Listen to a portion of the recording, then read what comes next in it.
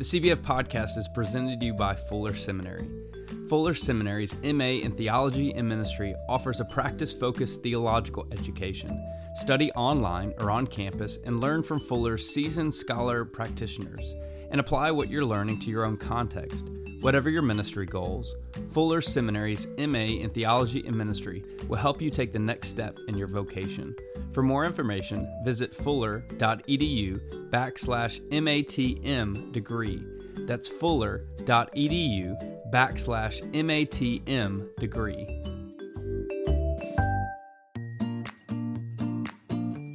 Since 2016, CBF has brought you over 100 episodes of interviews with authors and practitioners for conversations that matter. These stories of creativity and innovation have garnered weekly support from around the United States and the world.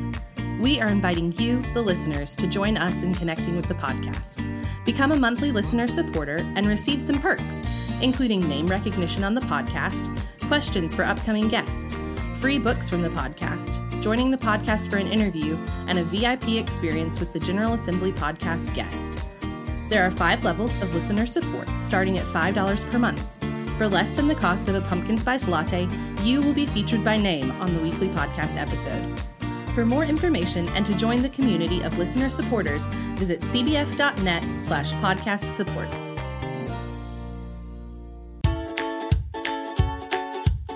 This is the Cooperative Baptist Fellowship's Conversations. We are bringing you stories from across the fellowship through interviews with people doing groundbreaking work in renewing God's world. Ideas, stories, and innovation from ministers, authors, and practitioners from across the fellowship and beyond. Hey podcast listeners, this is your host, Andy Hale.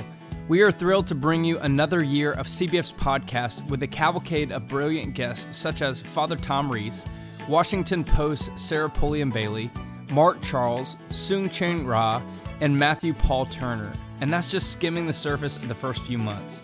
As you know, last fall, we launched the Podcast Listener Support Project. This is an opportunity for you to connect closer with the podcast and premier guests. By becoming a podcast supporter, you can join me on an interview with premier guests such as Walter Brueggemann, Sarah Bessey, and Brian McLaren. So check out cbf.net/podcast support. And now, on to our conversation. This week's CBF podcast conversation is brought to you by Equal Exchange. Equal Exchange is a 33-year-old fair trade organization that works with small-scale farmers in 20 countries to bring you organic coffee, tea, chocolate, cocoa, and nuts. Serve high-quality coffee during fellowship that matches your congregation's values with prices starting at 10 cents a cup. Fundraising with fairly traded products at an Easter or Christmas event. Equal Exchange also offers a line of products from Palestinian farmers in the West Bank, including organic olive oil, Maftool, Freekeh, and dates. For more information, visit equalexchange.coop/interfaith. That's equalexchange.coop/interfaith. Our guest for this special CBF podcast conversation is Roger Jasper. Roger is the senior pastor of Living Faith Baptist Fellowship in Elizabethtown, Kentucky. Roger, thank you for joining the conversation. It's great to be here, Andy. Thanks. We find ourselves in a very unusual place. Kentucky's had its fair share of snowstorms and flooding and tornadoes, but this is new territory for you. It's new territory for all of us. At what point for you did you realize that this was something very different than what you've experienced before? Well, Andy, I'll tell you what, I've been bragging about this a little bit this week, as weird as that is, right? You know, because I had a feeling last weekend, and I told our media guy, a week before Sunday, we should sit down and talk about what this might look like if things intensified. That I'd read a good article on recently comparing this to the flu epidemic in 1918, 1919, and the difference between different cities and how they responded. And, and how St. Louis shut down churches. And, as a Baptist, that's so crazy to me, right? That the government would shut down your church. And, would you just soldier on? Would you resist a tyrannical government, or would you say, well, okay, this is the right thing to love our neighbors? This is how we're going to care for our community, is responding responsibly. So we sat down last Monday and started gaming out what we could do if, at that time thinking sometime in the future, even hypothetically, if we couldn't meet in person. And then, of course, Wednesday, the numbers were looking worse and worse. And I read another article or two, and then the governor came across and requested all churches not meet that Sunday.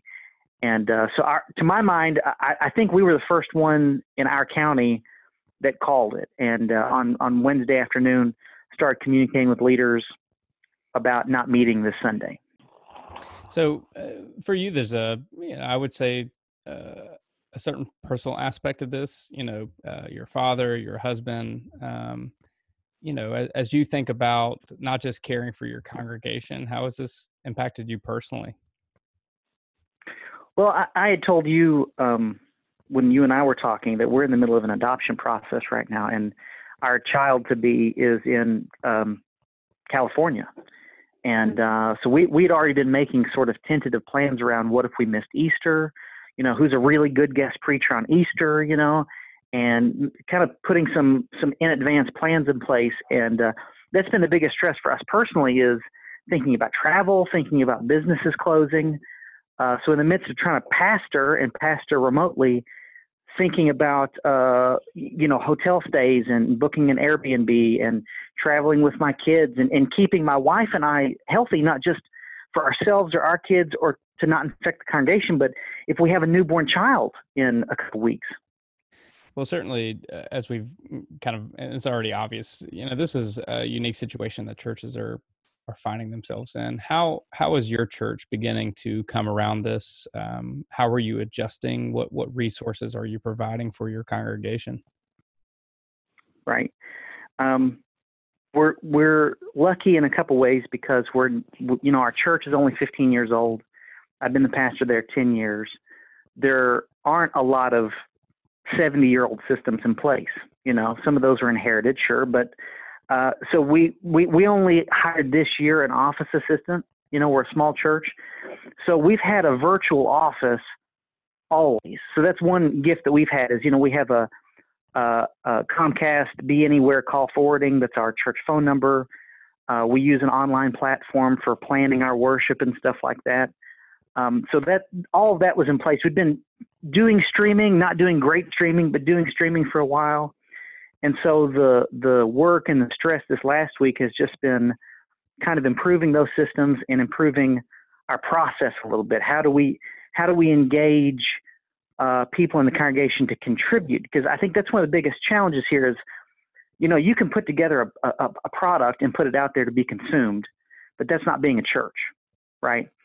I think the bigger challenge is not just how do we get content to our congregation, but how do we engage our congregation to provide content that they can be a part of this?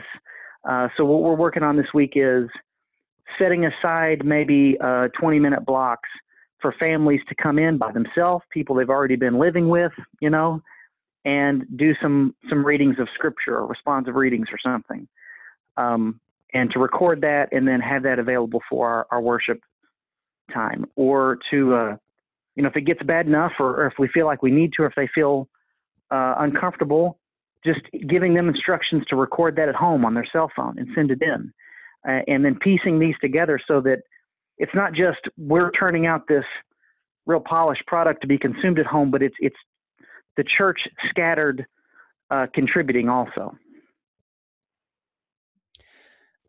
Every church can't do everything. We can't be everything in this time. And certainly every church leadership has to decide what it can most effectively do.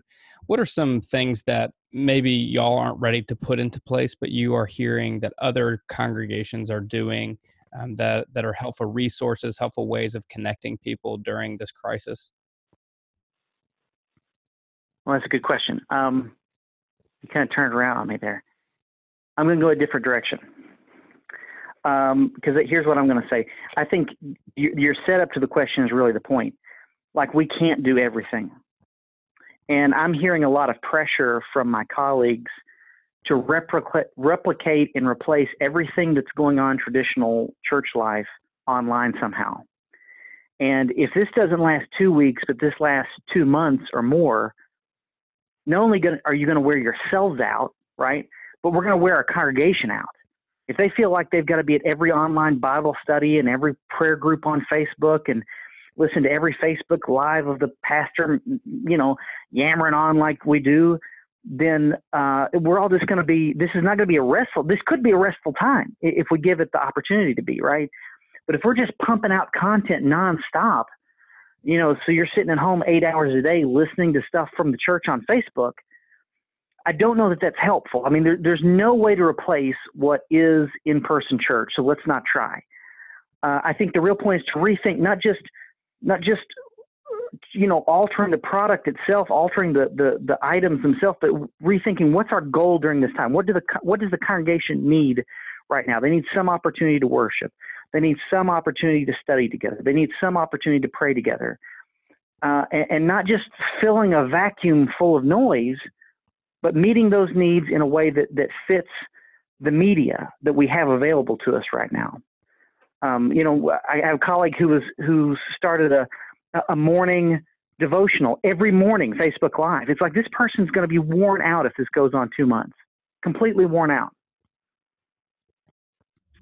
I think you certainly bring unique wisdom into this, that maybe it's not about the amount of things we do, but about the intentionality by which we do things. As you think around this theologically, what are some of the implications that are rising to the surface for you as a minister and for your congregation as a whole?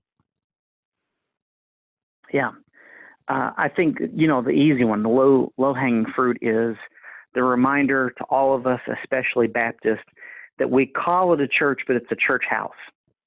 That building, and we only got to build our building a few years ago after, being a traveling church. That building is just that. I mean, it's not our church. Our church is the people. And we don't have to be in that building to be the church to one another. We can call and check on one another. We can share prayer requests. We can, join each other online and hit little heart emojis during the passing of the peace, which is what we did this Sunday.